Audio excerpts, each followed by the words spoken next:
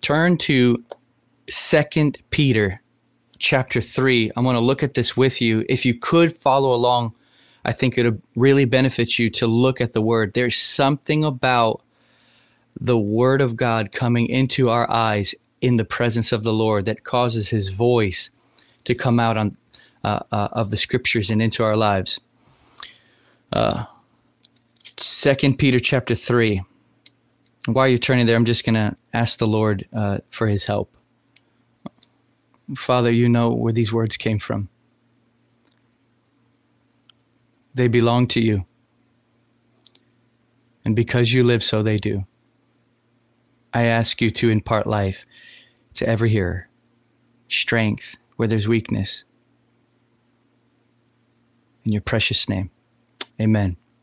So the scripture says here in the first verse, "This is now, beloved, the second letter I'm writing to you, in which I'm stirring up your sincere mind by way of reminder that you should remember." I want to point out something here. Peter has already told them these things before. What's significant about that is that this is important. It's so important that he's reminding them. I think that is important for us to take notice of, that he's telling them this again because it's easy to forget. He's telling them this again because it is vital to remain on the inside of us. And what is it? He says that the words spoken beforehand by the holy prophets and the commandment of the Lord and Savior spoken by your apostles. So not only does he say, this is important for us to remember, that's why I'm reminding you, but he says it's what the holy prophets spoke about in the past, and it's what the Lord Jesus spoke to the apostles to pass down. So it's threefold important here. It's important that you remember these things because the holy prophets spoke them, and Jesus himself told them to us apostles, is what he's saying. So this is very important, and I encourage you to pay close attention because it may not seem significant in the moment, but I'm telling you in the coming days, it's going to ring true. Verse 3 says this, "Know this first of all, that in the last days, if he was in the last days, we are more so in the last days." I know many of you feel this inside of your hearts that we are coming towards the end. Well, in the last days, mockers will come with their mocking. I want to talk to you about what mockers are. This word, mockers, has to do with game players or making sport of something, which shows us that these kinds of individuals that will be rampant in the last days is this. They're the kind of people that do not value the Lord in such a way that they have in their hearts a lack of seriousness. Everything is just not serious before the Lord in their hearts. So the next thing it says is they follow their own lusts. So they're not led by God, they're led by their own desires. So not only is there being led by their own desires, but they make sport of the things of God. Then the next thing it says here is that they actually say, "Where is the promise of his coming?" This means they have no anticipation for the coming of the Lord. So three things here that are the mockers or what's coming in the last days, which will be predominant amongst people. Number one, they will follow their own desires. Number two, they will have a sport of things that are spiritual. It doesn't matter. It's a game. And number three, they'll begin to jeer at or even mock the coming of the Lord. There's no anticipation for the coming of the Lord. And we need to watch this in the church, because when we lack an anticipation for the coming of the Lord, we are in a bad way. It is the anticipation for the coming of the Lord that keeps us sober in this life. And I'm telling you right now that this is coming in a stronger way in the last days in the church, where the church is going to lose their value. I'm not saying the real church. I'm saying we need to be careful about this. And I'm not cursing the church. What I'm saying is that we're going to recognize that what the devil wants to work into the church is a lack of anticipation of the coming of the Lord. And men will begin to follow their own desires, and they will begin to think gamely or they make sport of spiritual things. Next, it says here, for when they maintained this, it escapes their notice that the word of God created the heavens long ago, and the earth was formed out of water by water, through which the world at that time was destroyed by a flood. He calls your attention to Noah. He calls your attention to the fact that the world had become so wicked that God flooded the world to destroy it, but he saved his people in the ark. You remember this story. But he says they've forgotten this. The fact that they're being led by their own lusts, the fact that they're not anticipating the coming of the Lord, the fact that they're making sport of things means they've forgotten about Noah's day. Then he brings Noah's day into our day, which is what Jesus did when he said, as it was in the days of Noah, so shall it be in the days of the coming of the Son of Man. And he says here that by the word, the present heavens and earth are being reserved for fire, kept for the judgment and destruction of ungodly men. Just like Noah's day, the world today will be destroyed by fire, and ungodly men will be destroyed by that fire in the coming days. So just as it was in Noah's day, it is coming in the future. And he calls your attention to this because it makes a man sober, and it makes him not make sport of things, and it makes his heart follow the Lord, and it makes his heart anticipate for the coming of the Lord. These things are very important. He says, do not let this escape your notice, beloved, that with the Lord a day is 1,000 years, and 1,000 years like one day. The Lord is not slow about his promises, as some count slowness, but is patient. God is patient towards you, not wishing that any would perish, but that all would come to repentance. What this means is that when we look around and we see the wicked prospering, or we see the wicked just going on mocking God without any kind of judgment coming upon them, he's saying, don't think that nothing's going to happen. Remember, the Lord is patient. He suffers with the suffering of the world today in hopes that men will repent and escape eternal suffering.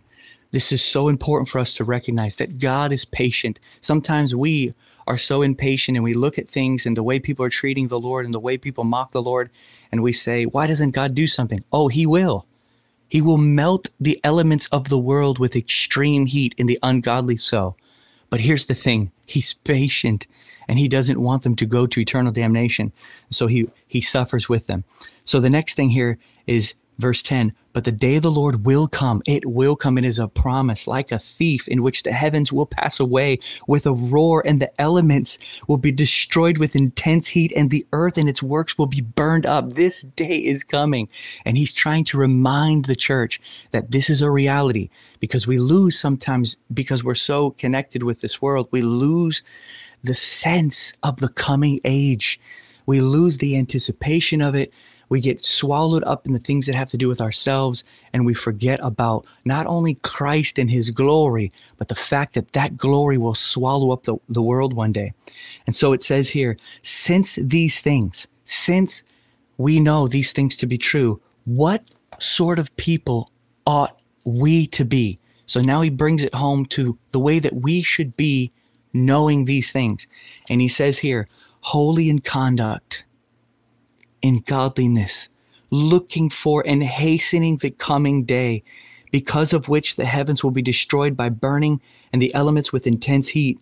But according to his promise, we are looking for a new heavens and a new earth in which righteousness dwells. So he is contrasting these mockers who make sport of everything and follow their own lusts and do not anticipate the coming of the Lord.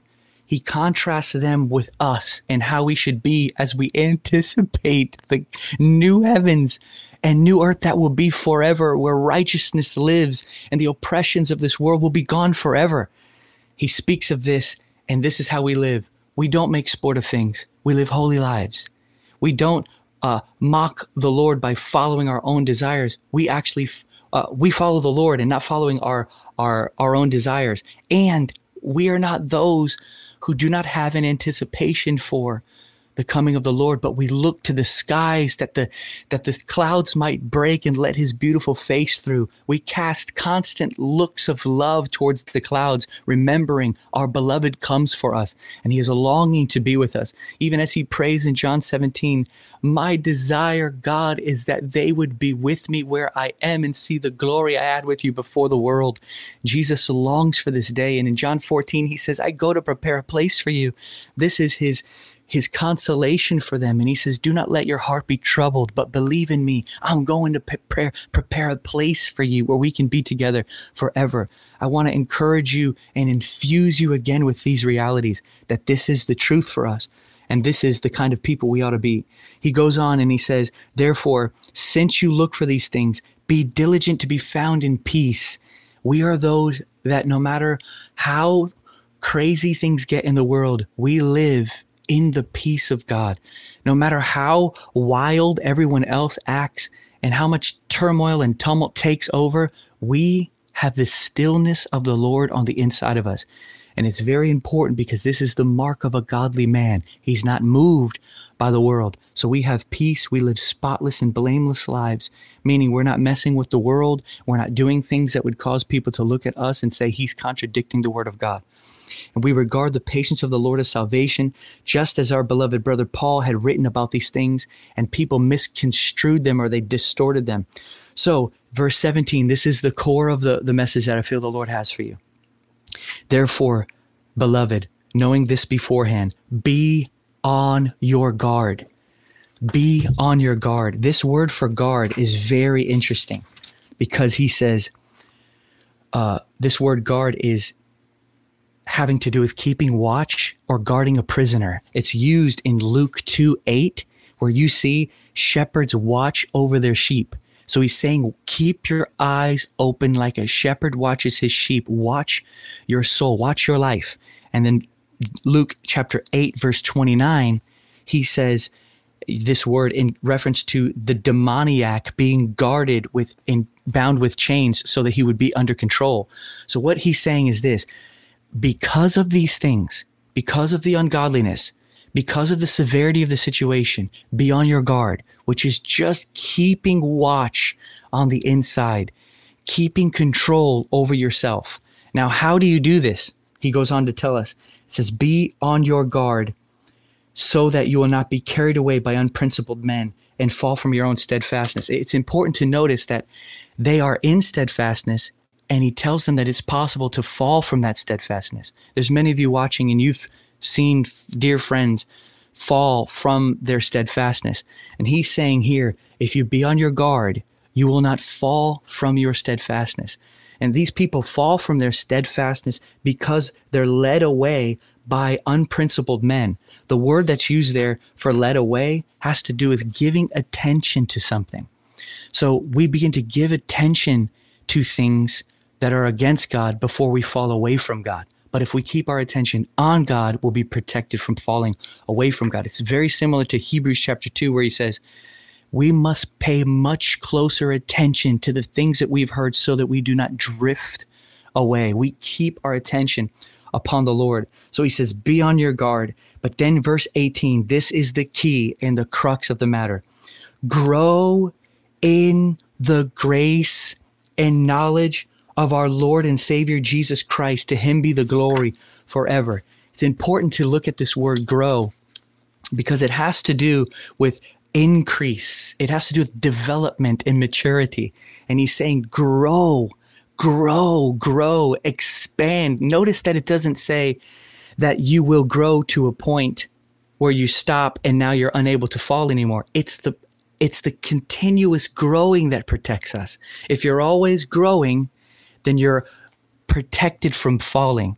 So we don't grow to a point where we're unable to fall anymore. It is in constantly growing that we're protected and housed. It's an endless process of staying in this life reception that causes us to continually grow. So we grow in the grace of God. Well, this is actually how we guard ourselves, by growing in the grace of God. And you say, what is this growing in the grace? Well, the word grace, this is incredible. The word grace is joy, or the word that has to do with causing pleasure or gratification on the inside. This we know to be Christ himself is the grace of God. From him flows grace and truth. So if we grow in grace, we're growing in the experience of Jesus. I believe grace can be explained as God's riches as Christ experienced. It is God's riches at Christ's expense, but it is also God's riches as Christ experienced. He is not only unmerited favor for us, he is a constant experience for us, and it causes us to grow. This is growing in the grace. Now, it doesn't say that grace grows, because grace is absolutely maxed out already, but you grow in that grace.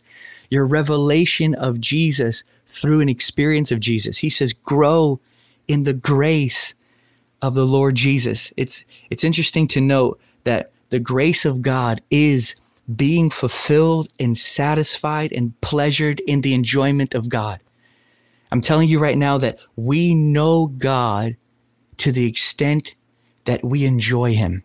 As we grow in the enjoyment of Christ, which is the grace of God, we grow in the knowing of God. Because he goes on to say, after grace, the knowledge of Jesus Christ, coming to know him, to know him, to know him. As Hosea says, knowing upon knowing, that we will go on to know, to know, to know. Oh, I encourage you that we have not scratched the surface, no matter where we are in God, of what there is to be known of this limitless Christ who is beautiful in every aspect. There's a charm in his every feature.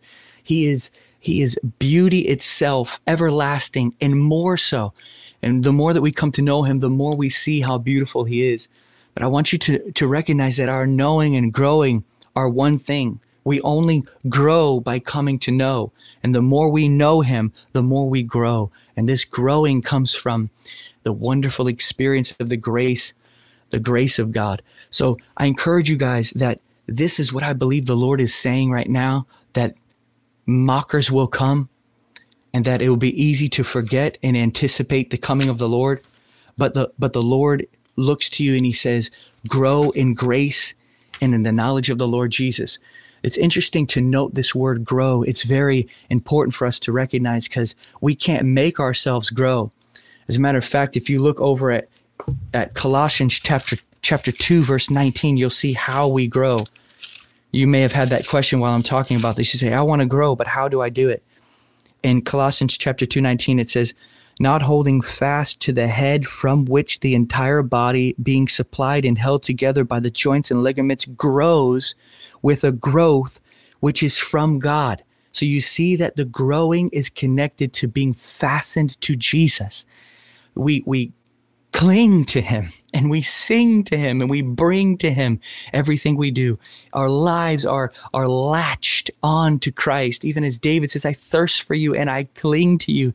It is this abiding, this remaining in his presence, constantly aware of him, always fellowshipping with him, living in unbroken communion with him. This is growing in the grace of the Lord Jesus. This is growing in the knowledge of him. The word that's used here for grow has to do with natural development or increasing by size or even being changed physically. There is a metamorphosis that takes place as we remain connected to the Lord. And it's interesting that the word growth here has to do with an inward principle of life.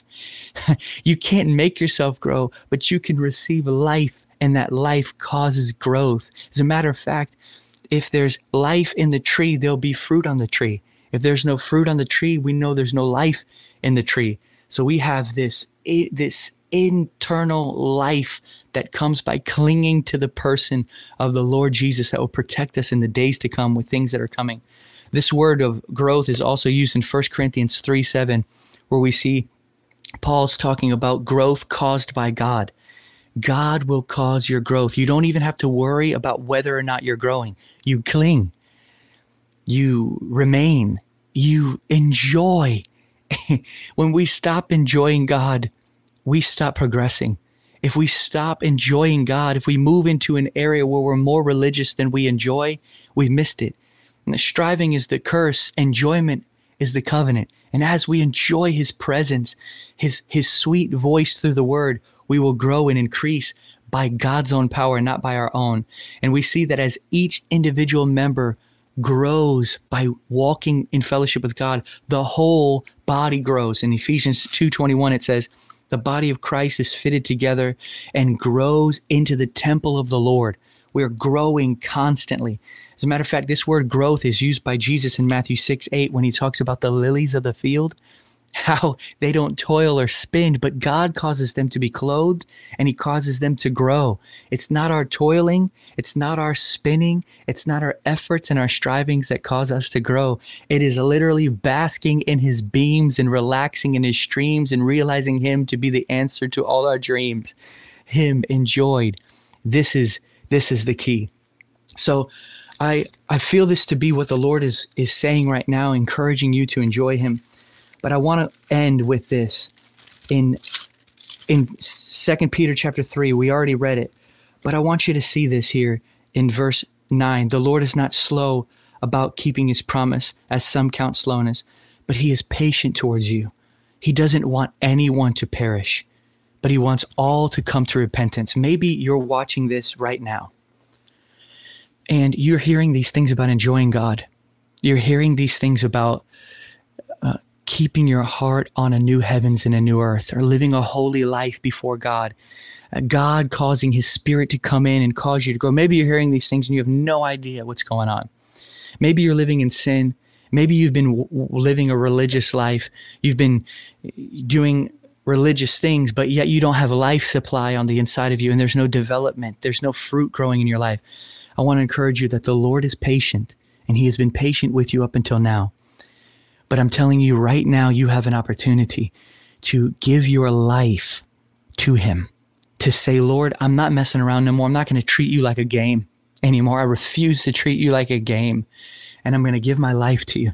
You have an opportunity now to say, I'm not going to keep in the back of my mind or not even think about the coming of the Lord anymore. I'm not going to do that anymore. I'm going to start thinking about the return of the Lord and set my hope there and set my heart there so that my feet will be ripped out from the soil of this world and I'll be planted in the age to come. Maybe you're here and you've been following your own lusts. What does that mean? It means that you take what you want and let that be your leader instead of gladly bowing your knee to the feet of Jesus and saying, you're my Lord, you're my Savior, you're my gratification, you're my fulfillment, you're my peace, and you're my joy. If this is you and you're watching this, and you cannot say with all confidence that Jesus is your peace, Jesus is your enjoyment, Jesus is the highest delight that you know, that beyond anything else, you look up to the sky, waiting for the clouds to split and break open so that you may be with him forever. If this is not your anticipation, if you feel like the coming of the Lord makes you afraid instead of happy, then I encourage you to come to Jesus today and receive Christ as your sacrifice. Receive him as the one who takes the penalty of your sin. Put all your trust in him, and he will give you his righteousness and put his spirit on the inside of you and begin a new work in you where fellowship with God is the highest delight that you know. And he will bring peace and joy and fulfillment into you beyond anything you could ever experience in this life. So this is the gospel, that Jesus has come. He has become a man. He has suffered and died in your stead. And when he rose from the dead, he ascended on high and he sent the Spirit into the hearts of those who will believe in him. So maybe you have not yet believed in Christ. Here's your opportunity. And I'm telling you, the Lord will not strive with us forever. The scripture says in Genesis 6:2, the Spirit of the Lord will not always strive with you. The Bible says in Hebrews chapter 4, verse 7, today, if you hear his voice, don't harden your heart. And 2 Corinthians 6:2, the Bible says this. It says, now is the time of salvation. When is now? The day that you hear it. You're hearing the gospel now. And I reach to you and I plead with you. And if I could, I'd put my arm around you and I'd say, come to Jesus. He will fulfill your soul. He will take the burden of sin. He'll break the power of sin and he will come and live within. If you want to receive Jesus right now, maybe you're not right with God. You were walking with the Lord, but you've strayed away. I want you to pray with me and the Lord will restore what you had with him. He'll bring you back to first love. Just pray this with me right now, with honesty and sincerity in your heart. The Lord's not listening to your words. He's listening to your heart. Pray this. Say, Jesus, I believe you are the Son of God. I believe that you have died in my place, and I put all my trust in you. I give my life to you. I will follow you. Come be my Savior. Come be my Lord. Come be my very best friend. From this day on and forever, I am yours and you are mine. Come live your life through me. Praise you, God. I just want to pray for you. Father, thank you for the Holy Ghost. I thank you for the power of the Spirit. Right now, every person watching, I ask that your Holy Spirit will come through right now and touch their hearts. Fill them, Lord, with your sweetness. Help them feel your love for them in their hearts, and be convinced thoroughly that you have given everything to have them, and that there is no higher place in the world than living at your feet. I pray for the believers that have heard this message today. Lord, I pray for a conviction from the Spirit to look for a new heavens and a new earth. Lord, to rip their feet out of the soil of this world. Lord, that they will be anticipating and longing for hastening the coming of the Lord. I do pray that there'll be looks of love being cast to the clouds throughout the day, waiting for the beloved to split the clouds and come and rescue his bride. Lord, make us a pure and spotless bride who enjoys you above all other things. In your holy name. In Jesus' name. Amen. I'm sorry I was speaking so fast. I had such a burning in me today to give this to you. My heart goes out to you guys. The days we're living in are unparalleled, both with people coming to Jesus and the miracles of God going across the world, but also darkness. And we have the privilege of enjoying Jesus in the midst of all of it. No matter what happens, his chest is always open for you to lay your head on. You can always sit underneath the apple tree and eat his words and take great delight in him. Love you guys. God bless you.